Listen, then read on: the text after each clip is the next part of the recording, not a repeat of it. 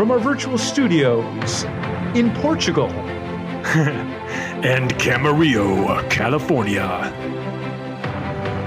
It's time once again for the Marketing Geeks with your hosts, Andros Sturgeon and Justin Womack, and we have a very, very special show today because we are going to be talking about email marketing all the way from deliverability to copywriting to mastering your emails. That's right. Yes, email is still relevant in the year 2018/2019, and we're going to bring it all to you. Not only that, we are also going to bring you geek news and, of course, the Sex Robot Report. You know that we missed that last week, Andros. You know that you forgot to do it last week. We had complaints. The listeners were terrified. They were mortified. And now we're bringing it back to you. So don't worry. I know. They thought they switched formats. But without any further ado, of all the geek podcasts out there, this is one of them. Ladies and gentlemen, boys and girls, it is time once again for the Marketing Geeks. We are live. How are you, my friend? Guess where I am? I heard in the intro that you're in Portugal. Is that true? That's right. That's right. I am in Portugal right now. Part of the thing about being a marketing person of my ilk is that I can do this from anywhere. So I'm recording. I'm in a little town called Nazarene, and it is they have really good fish, and it's great. And so today I woke up. I was working on some client work. I was overseeing a website. I was putting a proposal together, working for a huge company. So wish me luck with that. And then, so it's good to be me. That's all I can say. Wow, it must be good to be you, buddy. It is. But you know, it's good to be me too, because I'm recording in the exact same spot. It's raining outside, but you know what's changed is I am using Google Wi-Fi now. So I took the leap. I bought the Google Wi-Fi units. It's a 3-pack. So it's got the signal booster on a mesh network, and it is awesome. It took my internet speed 5x. So I'm getting 5x on the Wi-Fi speed because of the Google Wi-Fi devices. Wow. So you're a convert. I'm a convert, and they're pretty easy to set up. You just plug them in and you just connect it through your app, and they get you a new network. And I'm a convert, so I went for it. I heard good things about it. I took the dive, and I'm happy with it so far. Nice. Well, I will. I'm gonna have to do that myself. So I'm glad you jumped on the grenade. You're glad I took the financial risk. That's right. Now we know. So here we are, ladies and gentlemen. It is all of our 7 listeners. It is time for another grand edition of the Marketing Geeks. We have an amazing show. We're going to be talking about email marketing, and email marketing is one of these things that it's definitely gotten a little tougher over the past years because a lot of people use Gmail. And if you go into your Gmail is split up by default into 3 different sections. And those sections are your primary email, your social email, and your promotions. And a lot of times what will happen is your email marketing emails will either go into social or promotions, usually promotions. And so a lot of times people will miss those. But there's ways around that. We'll show you some tricks on how to make sure people get your emails and what you can do to guarantee a slightly higher opening than industry average. What is industry average, Mr. Womack? Industry average is for opening rate. It really depends on the industry. I mean, if you have a warm list, you could get it as high as 40 to 50%. If it's a cold list, you want to get, I'd say 15 to 20%. It depends on what kind of list you have. I mean, are these is it a client list? Is it a list of people that opted in on their free will, or is it a list that you purchased? So depending on that type of list, you're going to get a different open rate. So I would say that it really depends on the type of list that you're marketing to. Yeah, and then the other question, of course, is how do you grow that list to begin with? And I think we're going to cover all of that stuff in this show. In fact, as I just talked about it, like growing your list, opting in, all of that stuff, like what to put in your email. I think this is a pretty big concept, isn't it? It's a pretty big topic, and we may have to break it up into multiple parts. We'll see. But deliverability has been something I've been focused on all year. So I've really, really gone deep on deliverability, and I'll talk about some of the higher end concepts in this episode to really get your emails in the inbox versus the spam box or the promotions box. So there's some complicated stuff. I'll go through it. You may not understand it on a first listen, but we're gonna talk about it anyway. Yeah, and I have to say that Justin is definitely one of the more brilliant email marketers out there. He's the guy. So when he speaks, you better make sure that you check that inbox. Because I do the copywriting and the email, and I run the back end.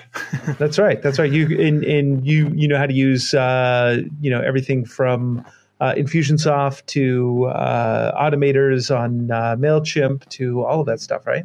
Yeah, Infusionsoft, MailChimp, Aweber, ActiveCampaign, ConvertKit. I mean, I could name like 1,000 of them.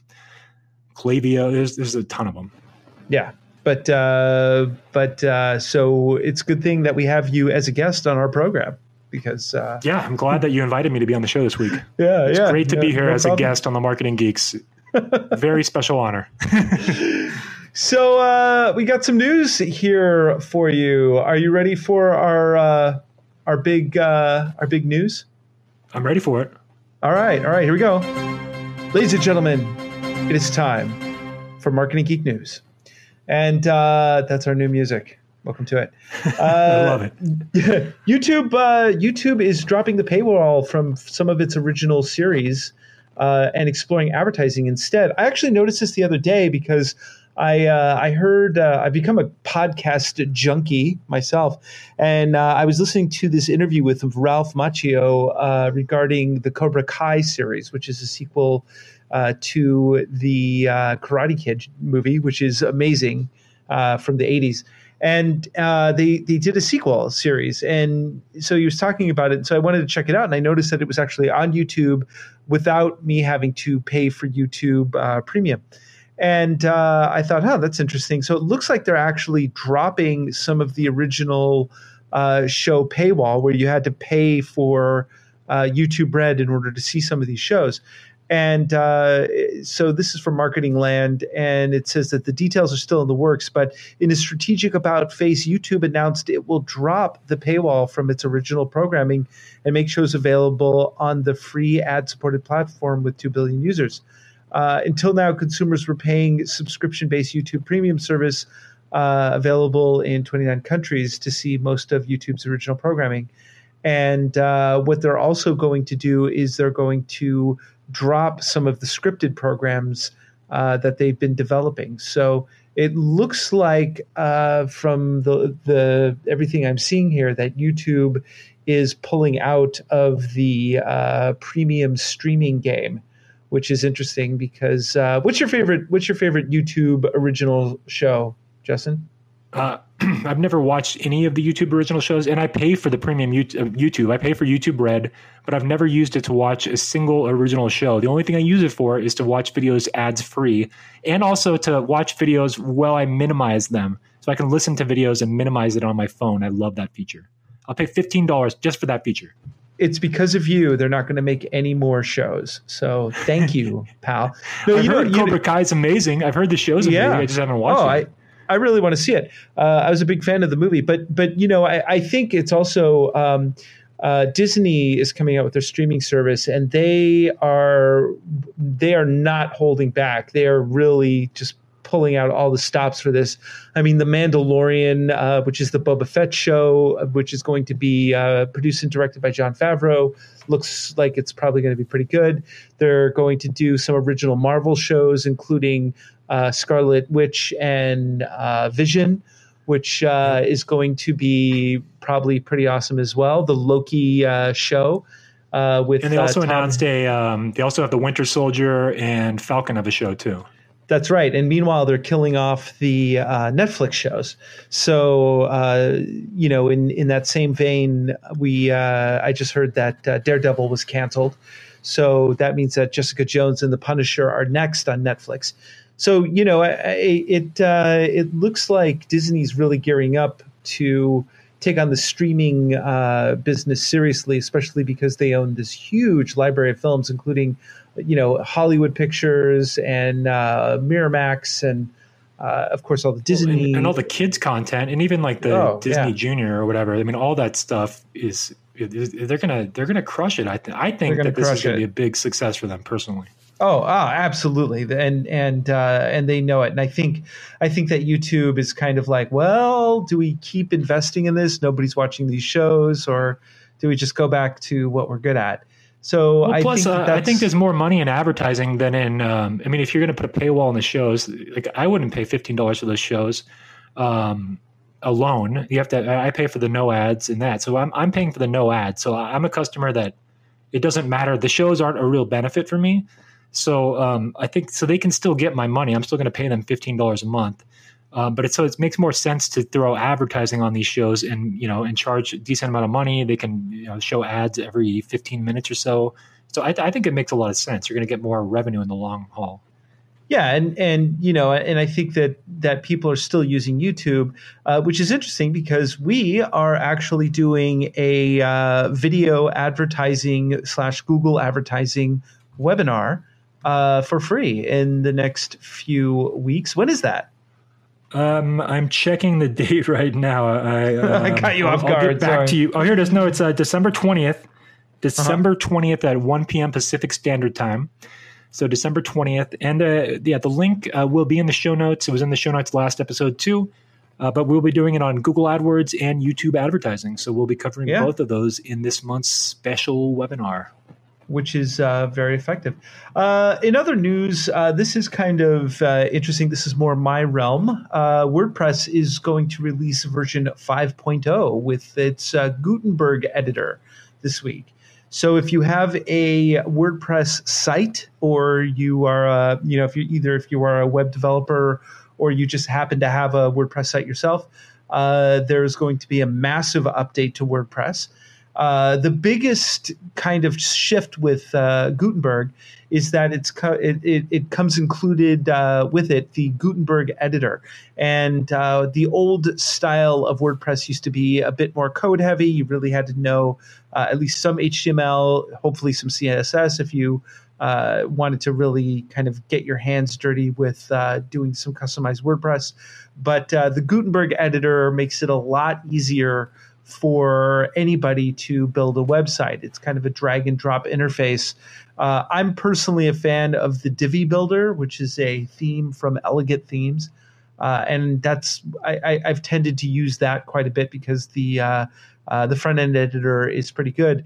But Gutenberg, the new web builder for WordPress, basically takes a lot of these front end concepts and allows you to build a website without knowing any code.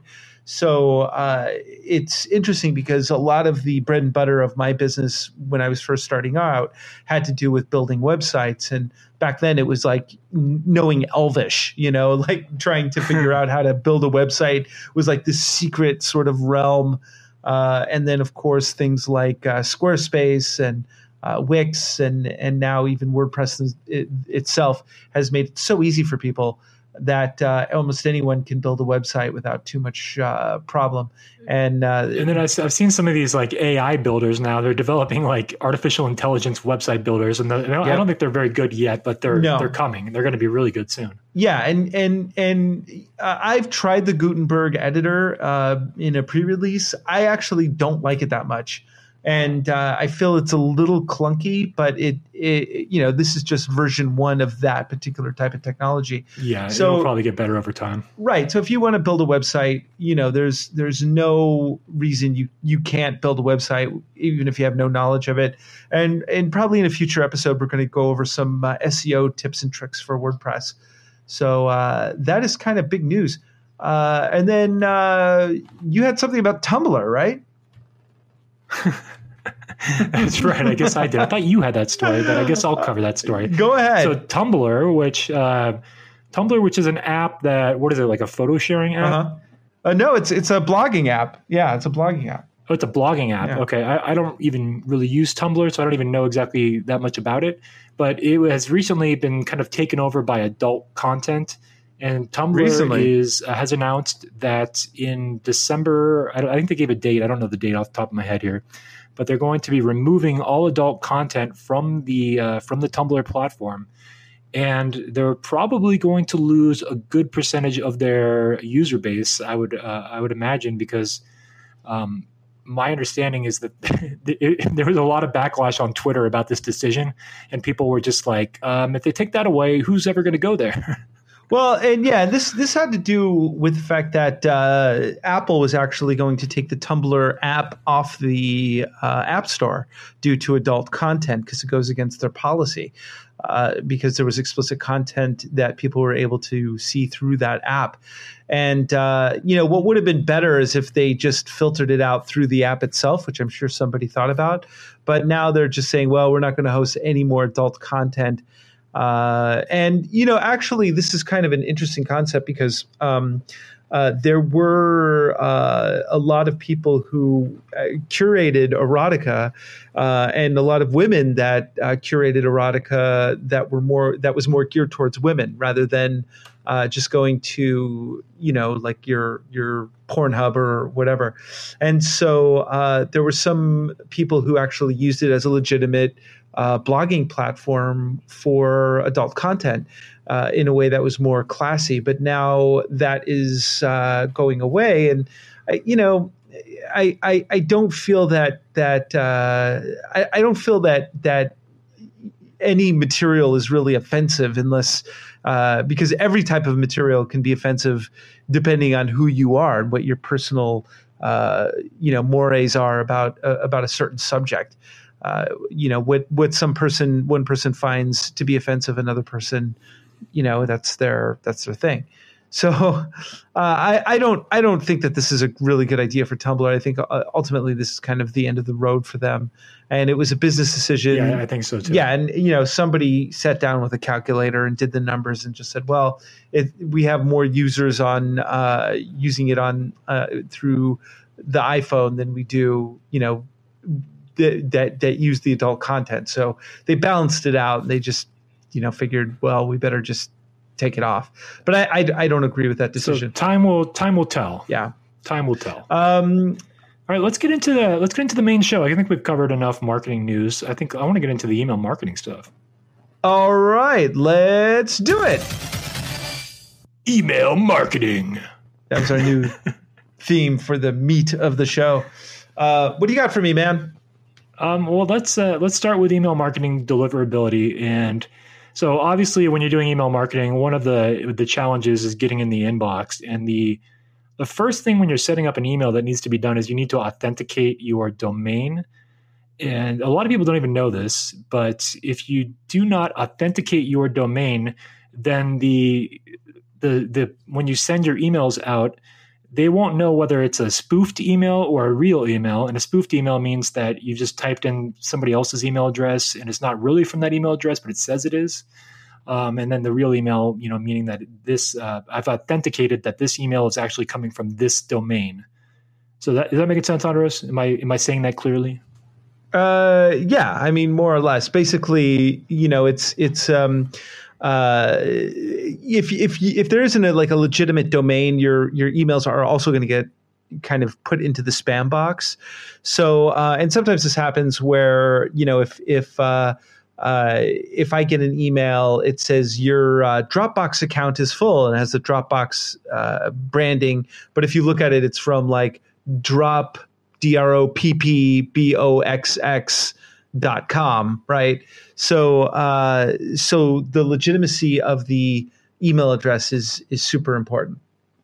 Yeah, and to verify it, so there's actually some processes that you have to do in the back end of your hosting platform to truly verify it and increase your chances of deliverability. So there are things called like an SPF record, which stands for Sender Policy Framework. And what happens is most of the email platforms will give you a piece of code that is for your SPF record that you need to add into your DNS settings on the hosting platform. So I know for some of you, this is going to be way over your heads, and that's okay. But I just want to talk about it because it's pretty important, actually, and most people miss this. So to truly authenticate your domain, you really need to be adding these a couple pieces of code to the back end of the site, and one of them is called the Sender Policy Framework record. Another one is called the DKIM record. And DKIM is domain keys identified mail, and so the other one is called DMARC. So these are three different pieces of code. Sometimes they're just two that you need to add, but what they do is they will tell your sending platform or your hosting platform that you've authenticated. Let's say you're using MailChimp, so it'll tell the hosting platform that any emails coming from MailChimp are truly from your email address, and by doing that, it'll increase the probability that your emails will show up into the inbox of your end users. So this is something that, again, that most people don't know about this. It's something that I've really dove deep into this year. And so I just wanted to bring it up on the show because a lot of people do not authenticate their emails properly. And that's one of the reasons that they end up in spam. And how do I do that? You do that in the back end. So let's say you had GoDaddy hosting. So if you had GoDaddy hosting, you would go to your domain and then you'd go into your DNS settings. And in the DNS settings, you'd have to add this as like a TXT record. So this is probably too complicated for most people, but on the back end of DNS records, they're like CNAME records, there are TXT records. There's different records that you add into the settings there. So you have to add a couple pieces of code on the back end there, and then this will truly authenticate your email. And again, when you do that, that's part of the algorithm that determines whether you show up in the inbox or not. And you know how to do this, right? I know how to do this. That's right. I'm doing this for clients right now. I'm good. I'm going to have to hire you, man. Yes. So that's one way of not getting into spam. But let me ask you this: how do you get from going? How do you make it so I can see those emails? Because, like I said, a lot of the emails that are sent to me, even though I've signed up for them, will end up either in the social or the promotions boxes, and I just miss them completely. Well, Google's a complicated thing. So Google has their own record that you need to add into your DNS settings as well to help improve the chance that you end up in the inbox. Google's very specific on like certain words that if you use certain words in your headline, you're likely going to end up in promotions. So you have to be careful about what words you use and not trigger their system. And then there's also there's something called Postmaster Tools, which is a Google tool that you can you verify your domain through Postmaster Tools, and then you can look at the back end, and what it'll do is it'll tell you what your reputation is. So you have like an email reputation score, and you have one that's tied to your IP address, and you have one that's tied to your domain. So I have a client right now who all his Google mails have been going into spam. And so we've been spending quite a bit of time trying to figure out, okay, why are these going into spam? Why are they not going in the inbox? We authenticated the domain. That still didn't do the trick. But then when I connected to Postmaster Tools, I found out that his domain had a quote, bad reputation in Google.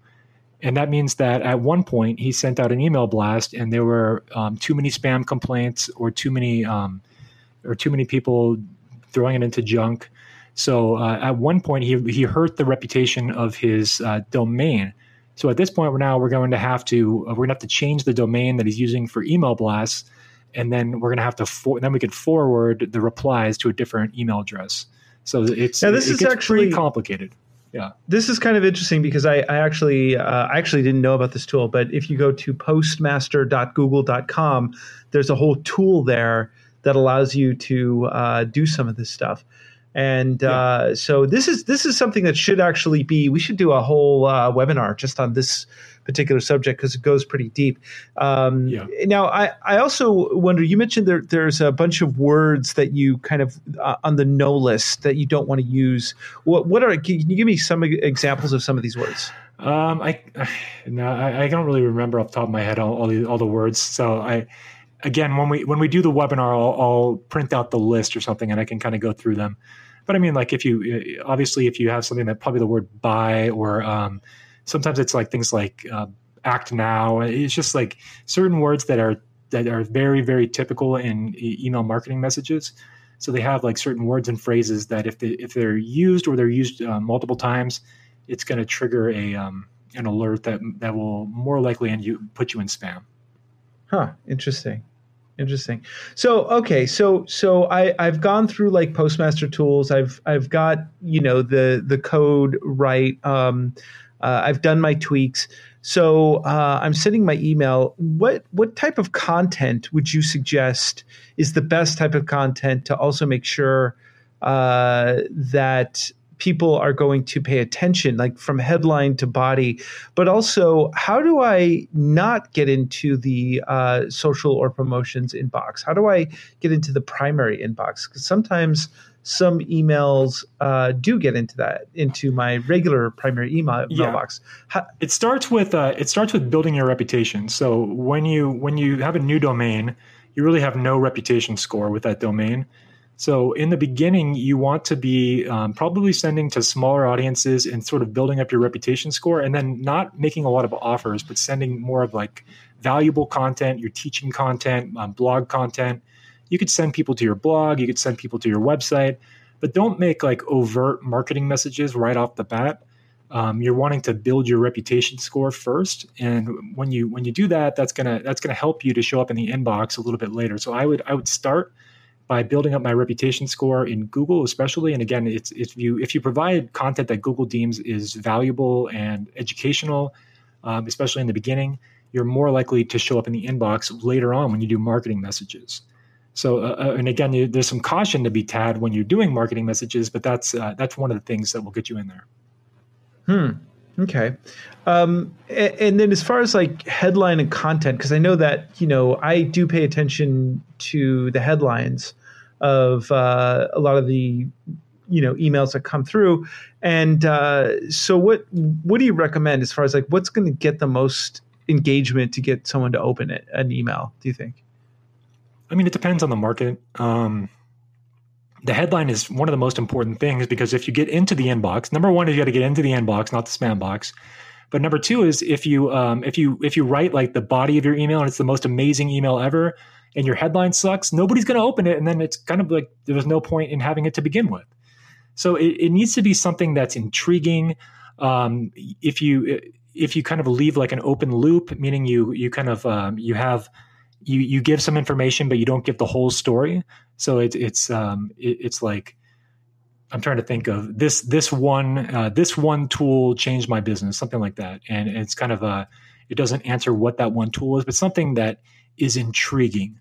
So you need to be thinking in terms of, okay, how can I create an intriguing headline that's going to get somebody's attention and get them to open this email? And you need to know your audience. So what is going to motivate them to open it too? Because even if you're dealing with like an insurance audience versus a marketing audience, it's going to be a very different headline. So like an insurance audience is going to care more about that their assets are covered, that they're protected against liability issues, things like that.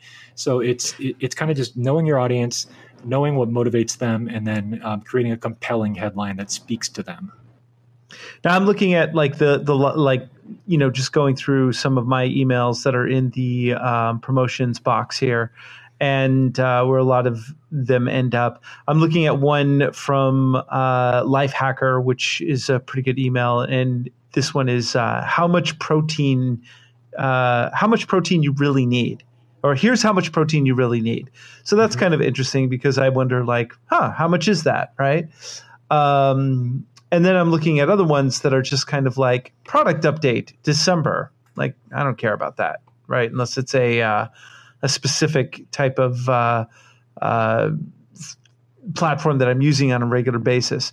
And then if it's something that's just like big sale on the 6th, I've definitely final hours 50% off. I don't really care about that. Although when Envato sends me new freebies, that's something that I'm probably going to pay attention to, because I like free things. Yeah, free things are if you put like the word free in there, that can be attractive. Actually, that might depending on how you do it, that might trigger the marketing thing though too, in Google. So I'm just like kind of looking through my email inbox right now, and I can just kind of say a few that are attractive. Like when you talk about sales, here's one that says like early bird rate expires on December 7th. And that's kind of, if you want to get in on the sale, that just kind of gives you the urgency. I'm just trying to find, I thought I saw one here. Let's see. I had one more. Okay, there's one that says don't make assumptions. That's kind of ambiguous. Achieve your holiday goals with innovations. And yeah, those are kind of interesting headlines. I'm just pulling these out of my inbox. Do you want to know your marketing automation score? So asking a question like that could be an interesting headline as well. One of the other things I wanted to talk about is the idea of formatting your emails. So when you've probably noticed this, if you've made your emails in MailChimp, you made them in Aweber, you've made them in Infusionsoft or Salesforce, whatever you send your emails through, your emails will show up differently on desktops. They'll show up differently in Outlook. They'll show up differently in Gmail. They'll show up differently in Yahoo. And so there are tools out there where you can customize the way they appear in every single platform. Now, the tools they're not really cheap. But the one that I've found to be the best, and this is the one that was recommended to me by a digital marketer at the company, is one called Litmus.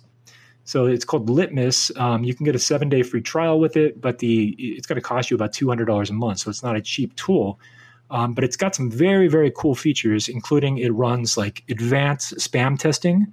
So it'll tell you, it'll basically it'll give you email addresses from them. And they'll send out an email to all the different platforms, and they'll tell you whether or not you ended up in the inbox and give you advice on how to fix it. So it's got some really cool features. It's if you know how to use the platform, it's really cool. Plus, you can customize each and every platform the look of how it's going to look. So you can actually have a different mobile email look than a desktop look, because a lot of these you'll do formatting it'll look great on desktop, but when you open it up in mobile, it'll look totally different.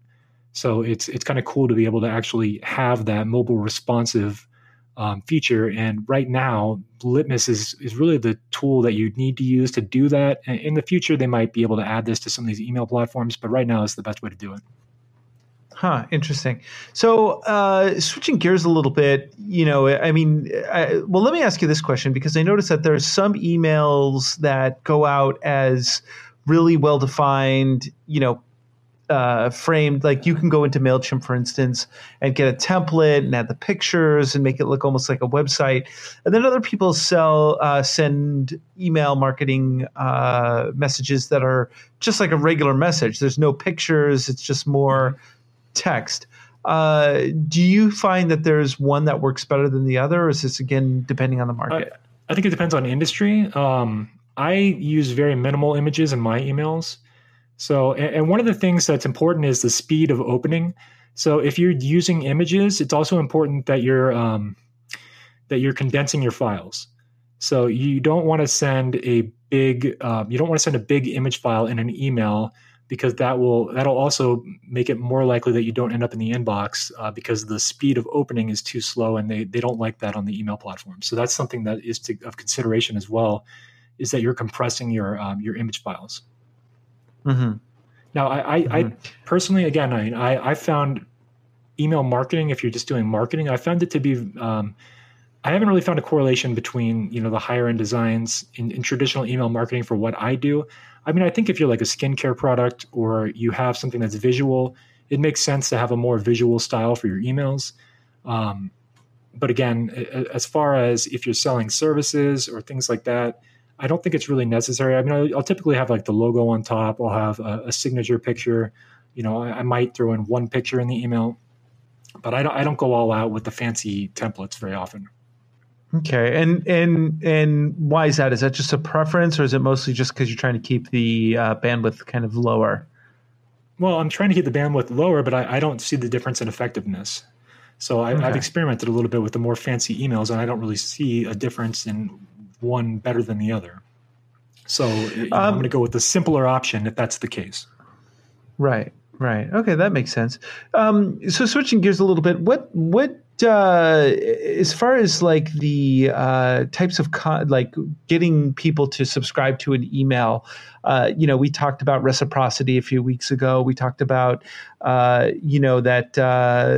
the different types of engagement. But from your experience, what do you think is the best way to get people to sign up for your email and then make sure that they look for it? I mean, you have to give something of actual value, especially this day and age, because there's so many people trying to get you on their email list. So the most important thing is that the lead magnet or the thing that you're giving away for free is something that's actually going to provide somebody with value. And it needs to be intriguing. It needs to be something that they really want. And that's really the most important thing, is that you're giving something that actually has value. It can't just be, you can't just give anything anymore like you used to be able to and get everybody to opt in, because people are more cognizant of who they give their email address to because of this reason. So to me, it's just about how much value are you giving, and that's the most important thing to get somebody to opt in. Now, I think that PDFs still work fine, as long as the content is of value. And also, one thing to consider is you actually want your lead magnets to be smaller in length, because you want your audience to be able to consume them in 10 to 15 minutes. You don't want to send like a 200-page ebook as your lead magnet, because people they'll download it, but they're not likely to consume the whole content. So as far as like a marketing campaign goes, it doesn't work as well when they're not able to consume it in, I'd say 5 to 15 minutes. Okay. So keep it short, keep it sweet, but give them something of value. Yep. That's what I would say. Okay. And as far as this type of thing, can you give me some of the industries that you work for and some of the lead magnets that have been successful for those industries? Thinking off the top of my head. I have a terrible memory when you put me on the spot like this. Let me get back to you on that. So I'll think of some. Yeah. Okay. Have you thought about it now? How about now? Not yet. How about now? Okay. So now, as far as like somebody who is just starting their kind of email path, if you will, there's also autoresponders, right? Can you explain a little bit what a autoresponder does and how that works? Yes, I can. An autoresponder is a tool for automation. So when somebody subscribes to your list, you basically have a predefined sequence that gets delivered on a predefined time schedule. So I'll use these a lot, especially with opt-ins, to deliver like a 5 email sequence, at least in the beginning. And the point is to indoctrinate people into your brand, and then to move them into some kind of an offer. Now, that offer doesn't have to be like a big paid offer. It might just be to check out your blog. It might just be to hop on a webinar. It might be to book a call, or it might be a paid offer. But you want to take them from indoctrination into some kind of call to action at the end of the 5 email sequence. And so I do those a lot for clients right now. I tend to write a lot of these sequences for them. But the way it works is you set this up like a lot of people use MailChimp because it's free to have up to 2,000 contacts on MailChimp. But you would go in there, you would set up an email that gets delivered. So as soon as somebody opts in, you could set up an email that gets delivered instantly. If you're giving away like a free PDF, you can attach that PDF to the email, which is smarter than putting it on the thank you page, because there are tools out there that people can find your thank you page without opting in, and they'd be able to download it if they were to figure that out. So it's better to attach the gift to the email, or even if it's a video series, have it embedded in the email. And then you're going to indoctrinate them. You want to tell them about your brand on email. So I'd say like email number 1 is kind of welcome. Email number 2 is kind of describing the brand, what you offer, and you're taking them kind of you're creating a story, you're creating a journey, and ultimately you're making some kind of an offer. Like, again, it might be a free webinar, it might be a free strategy call, it might be a free entry, or not a free, but a paid entry level offer. So probably a lower cost offer depending on what your services are. It can be really low, or it can be kind of mid range. But that's what you're doing. So you're creating an automated beginning sequence, and you don't want to stretch it out. In my opinion, you don't want to stretch these out too long, because content changes often. There might be current events and things. So I would probably encourage like a 5 to 10 email automation sequence, and then start sending some email. They call email blasts, or where you just are sending live emails to the people on your list, and you can just send those on the fly. So those are in real time. Yeah. I just want to jump in here when you talk about an email sequence. So this is where you'll send out like an automated email. Someone signs up for your email. The email it automatically gets sent to the person who opted in. And then you can do these various sequences. So if somebody decides to open up the email or download the content, it will know that you downloaded the content, and then it'll ask you about it. If you didn't download the content, it will send a different email that will say, hey, we noticed you didn't open it. Do you have any questions about it? And then maybe it might take you through a different process that will eventually lead to a point of sale or an offer. And if somebody doesn't click on that offer, then you'll get sent into a different track. Or if someone does click on it but doesn't purchase, then you'll get another automated email that will say, hey, we noticed that you went to this page, but you didn't purchase. Do you have any questions? Is there anything that's holding you back? And you might restart the sales process in a different way. So part of the thing with an automation sequence is that it's like a choose your own adventure. If you do this, then this will happen. If you do that, this other thing will happen. It's kind of like in programming, like if-then statements. So it depends on the software you're running. Like MailChimp doesn't have an advanced automated sequence, but Infusionsoft does, ActiveCampaign does, ConvertKit does. But those cost more money, right? Like how much is like an Infusionsoft? Infusionsoft, it starts at $100 a month or like $97 a month, and that's for a small list. I think it's only 500 contacts, and it goes up to. I mean, I pay $300 a month for what I use it for, but I also have e-commerce integrations and different things. So, like with mine, I can do what you're talking about. So if I can set up a campaign, and if somebody opts in, I could have a 10 email follow-up sequence. But I might, on email number 3, I might have a link for them to click. And if they click the link in email number 3, then they get taken out of that sequence. So they don't get all 10 emails. They only get the 3 emails because they clicked the link on time. And then they get moved into a different sequence.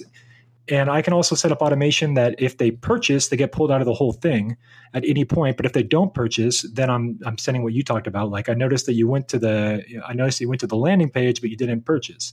So kind of following up and making it more behavioral based, and it feels more personalized because you're kind of tracking the behaviors of the user. And then one other concept that will come up is if you're really keeping track of your list, there's also this whole thing of list management. And if somebody stopped opening your emails for, let's say, 90 days plus, those are people that you're going to want to move out of your main email campaigns, and you're going to want to put them into a campaign for re-engagement. So something like, do you still want to hear from us? Just confirm that you still want to hear it from us, and then you put them back into the main list. And if they don't, then you want to take those people off your list. So you want to be periodically scrubbing your list because the more people that kind of open your emails also, the better your reputation score. So, yeah, and that this gets into buying list and the dangers around maybe buying a list, because if you have an email list, and I actually have run into this problem where somebody wanted me to send emails out through a purchase list. There's spam laws are very, very intense. And if you send out a bunch of emails and too many people report spam on that list, they will shut down your account. Absolutely. Yeah, it's a big deal. If you if you buy a list and the way to do this is I would call it throttling. So you want to send it to if you had a list of 2,000, I'd probably send out 100 at a time to kind of test the list, because I don't want to get a lot of spam complaints all at once, or they will shut down your account. So there are ways of doing it. Obviously, it's not a best practice ever to cold email people in bulk, because according to the spam laws, it's a no-no, and it's not a best practice. But the reality is a lot of people do it still. So it's still a pretty common practice out there, but it's not a best practice to do this.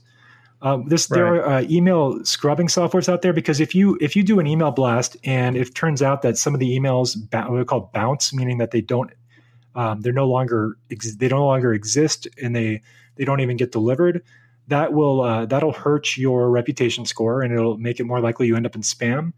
And also, if you have syntax errors, so like if you have an Excel document and one of the emails is justin.com, so there's a syntax error, there's 2 periods, not 1, then that will also hurt your deliverability in that blast. So there are softwares out there that will do this for you, that will actually scrub your list, and they just charge you by how many people are on the list, and they'll scrub it for you. Or you could just kind of go through and throttle it and go slower, and it won't be.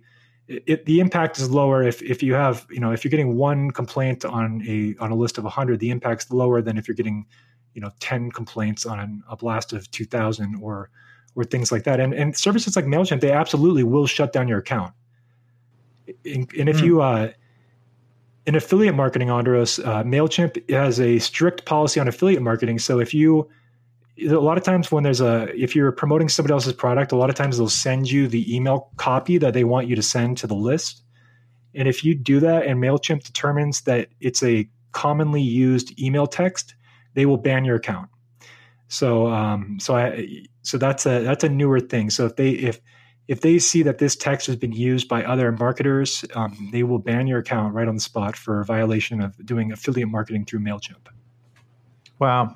Now, I mean, we live in a day and age where everybody talks about mostly social media marketing and search engine marketing. How important is the email marketing in this day and age, would you say, especially as people are using more like WhatsApp to communicate, or direct messaging? Where does this fall in line, would you say? It's still more important than people realize. So it's still very important, but the importance has dropped significantly over time. But it's still actually one of the most profitable ways of marketing, and especially remarketing to your existing customers. So it's a strong way of reaching people. And if you have a warmer list that engages with you, that can be a very valuable tool still. Now, again, if you're cold emailing, it might be worthless. You might not be able to get anybody engaging with cold emails, depending on how you go about it. But if you're doing it right and you're doing it for the right purposes, then it still is a very valuable marketing tool. But we are moving into more of Messenger, and we're moving into more WhatsApp, and we're moving into different platforms. But email is still, pretty much everybody uses email still, so it's still a valid platform. So that's what I would say. That's really interesting. Anything else that you would say, like if you were just starting to grow your list, what would be kind of the main thing you'd want to advise somebody? I think that to do it right, exercise patience, I guess, would be the best thing to do, because to do it right, you want to grow your list with engaged people. So if you're going to, networking groups and you put out a fishbowl and people are throwing in their card and you're just adding them to your list, it's almost like emailing cold traffic. Yeah, they gave you their business card, but they probably don't know who you are. So the more people kind of know who you are and remember you, the better your results are going to be over time. And it's really about quality lists versus size of the list, especially this day and age. So I mean, you could have a 1 million person list, but if the open rate is terrible, then it's not as valuable as a list of 1,000 people that are constantly engaging with the emails and opening the emails, and they have a relationship with you. So to me, it's about the quality of the list over the size of the list. Huh. Okay.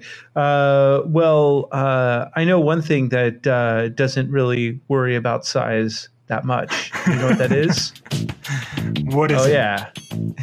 It's sex robots. That's right. They don't care. They don't give a bite. Is this new music? No, man. This is like, all right. Yeah, we got our... All right. Yes, ladies and gentlemen, it is time for the Sex Robot Report, brought to you by the Marketing Geeks. I got a really interesting story. This brings in politics and sex robots. Although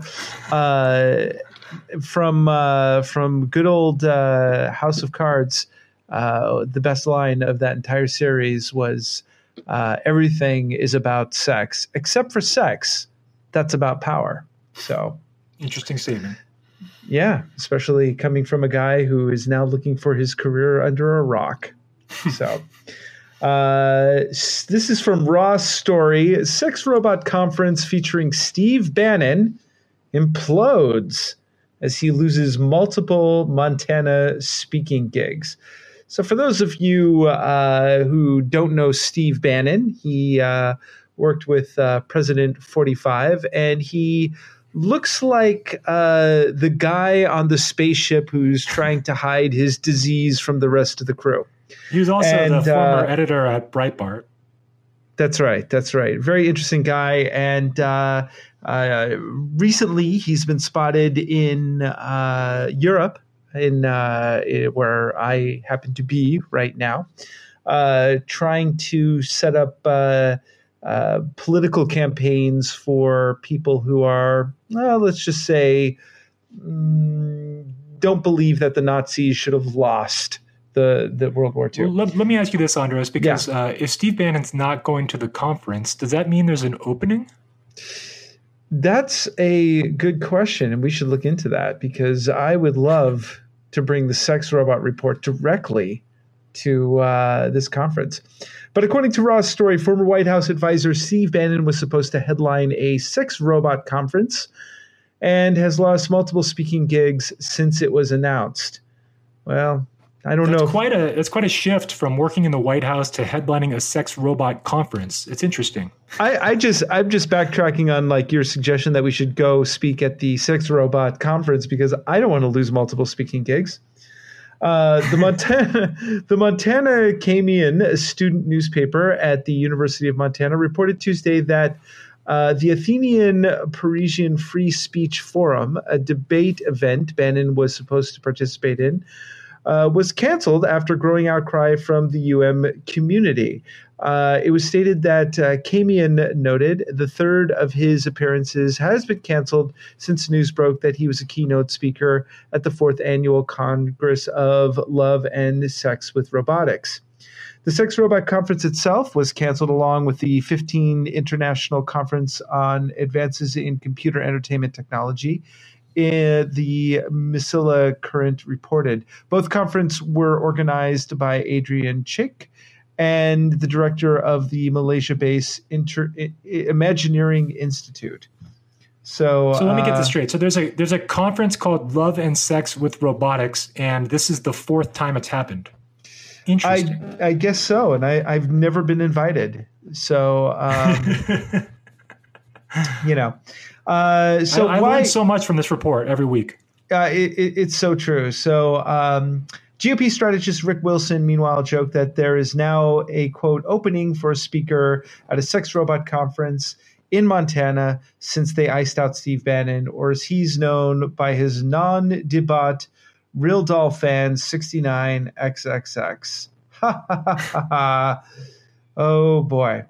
So I'm a little confused as to why someone would invite Steve Bannon to a sex robot conference, but you know, all I can say is that maybe they're trying to prototype a Steve Bannon sex robot to basically make it so nobody will ever have sex with a robot. Ever. So that's all I got for this week for the Sex Robot Report, ladies and gentlemen. Very, very informative. Yeah, and next week we will bring you more exciting sex robot news. We're breaking down the stereotypes. We're breaking down the stigmas. That's right. That's right. So, all right. So on to the final portion of our show. We've got some really interesting geek news for you. I've got this is kind of interesting. Have you ever seen Between Two Ferns with yeah, I have. Yeah, yep. So Zach Galifianakis. Yeah, it's the guy, the man. I commend you for being able to pronounce his last name. There has been a Between Two Ferns movie that has been secretly filming, And so now there's going to be a Between Two Ferns movie, I guess. So is that going to be like a Borat where it's hidden cameras combined with scripted material, probably? I have no idea, but if you haven't seen Between Two Ferns, you could Google it or just go on YouTube. And the one he did one with Brad Pitt that was so funny. But for my money, he actually had Hillary Clinton. Hillary Clinton came on the show. That was yeah. interesting. He actually pulled. He actually retired the show, and he pulled it out of retirement for Hillary Clinton. But for my money, I'm actually more of a Eric Andre fan. And if you haven't seen the Eric Andre show, by all means, please Google that and watch some of his interviews, because that's pretty good. So yeah, there's a I'm not sure exactly how that's going to work, but there is a Between Two Ferns movie that is being made. So what do you got for me? I mean, it's intriguing. It's intriguing. I got Rambo 5 has wrapped filming. So all of you Rambo fans out there, it's happening. Well, aren't we excited that we're getting a 5th Rambo movie, and Rambo's going to take on a drug cartel this time, and he wears a cowboy hat in the released photo. So we're getting Cowboy Rambo versus the drug cartel. I mean, what more could you ask for? Not that, I guess. Well, I mean, this whole thing of these like sequels like this, they've all been terrible. Like none of them have been good. There's been like a lot of these recently, especially like The Predator. I told you how bad that movie was. So I have very little faith in this movie being good, but God, never know. that was really a disappointment. That I wish that The Predator was better, because I love Shane Black. I love the concept. I was hoping that would be a reboot that would really like get things going. But no, I mean, how do you take such a great property and just continuously mess it up? I mean, I don't know. I just don't get it. And All right, next in geek news, Spider-Man Into the Spider-Verse is being released. I believe it's this weekend or the next weekend. And it's getting very impressive reviews. And this is a movie where it's animated. It's a computer graphics movie where they are taking all the different versions of Spider-Man and somehow combining them into some sort of a story. But you have people like, you have Peter Parker, the traditional Spider-Man, who's played by Nicolas Cage in this movie. You have Miles Morales, who is a Spider-Man in the Ultimate series, I think. Uh-huh. And then you have Spider-Gwen, and I don't know what else. Those are the 3 I know. But there's more. Yeah, and 100% approval rating on Rotten Tomatoes. 100%. So far from the advanced reviews, everybody loves it. So it's supposed to be. I think the Lego Movie guys are behind it. I think it's the guys that were supposed to do Han Solo are behind this movie, and people love their movies. The 2 Lego movies got reviewed very highly as well. Yeah, something that's not getting as good reviews, but I'm actually still looking forward to it, is Mortal Engines, which I read the book, which very entertaining, but not getting the best reviews. So, but I'll probably still see it. I mean, my son is now 4, and he's almost at the age. Like, I could take him to Into the Spider-Verse, and I know he's going to dig it. But some of the more like intense live action stuff, I still, got to wait till he's a little older. And how about your son? He's too young. He's too young still. I mean, he'll probably appreciate the visuals and things like that. He likes Elmo right now. That's his big one. But it's more about the music than anything else. Yeah, you should show him Caligula. See how he likes that. Caligula, okay. Yeah, I don't even know what that is, but I'll show it to him. Yeah, just start playing it. The 2 of you should watch it together. You'll love it. Finally, in real geek news, this is pretty awesome. NASA sends a spacecraft to meet with an asteroid that's on a collision course with Earth. Bum bum bum. I wonder if they put Bruce Willis on that spacecraft. But somebody better call Bruce Willis and Steve Buscemi. That's right. So NASA has sent a spacecraft called the ORIS REX, and it's finally reached the asteroid known as 101955 Bennu, which may be on a collision course with Earth after traveling just over 2 years since its launch in September 2016. The mission, which will bring gains back to us to study on Earth, is the latest to return an asteroid samples to Earth just after the Japanese Space Agency missions. I'm going to mess up this name so bad. Hayabusa 1 and 2 and Stardust. This is from thenextweb.com. The data will help unveil more about the origins of the solar system and how to protect the Earth from possible asteroid impact. And all I say is just send Bruce Willis, right?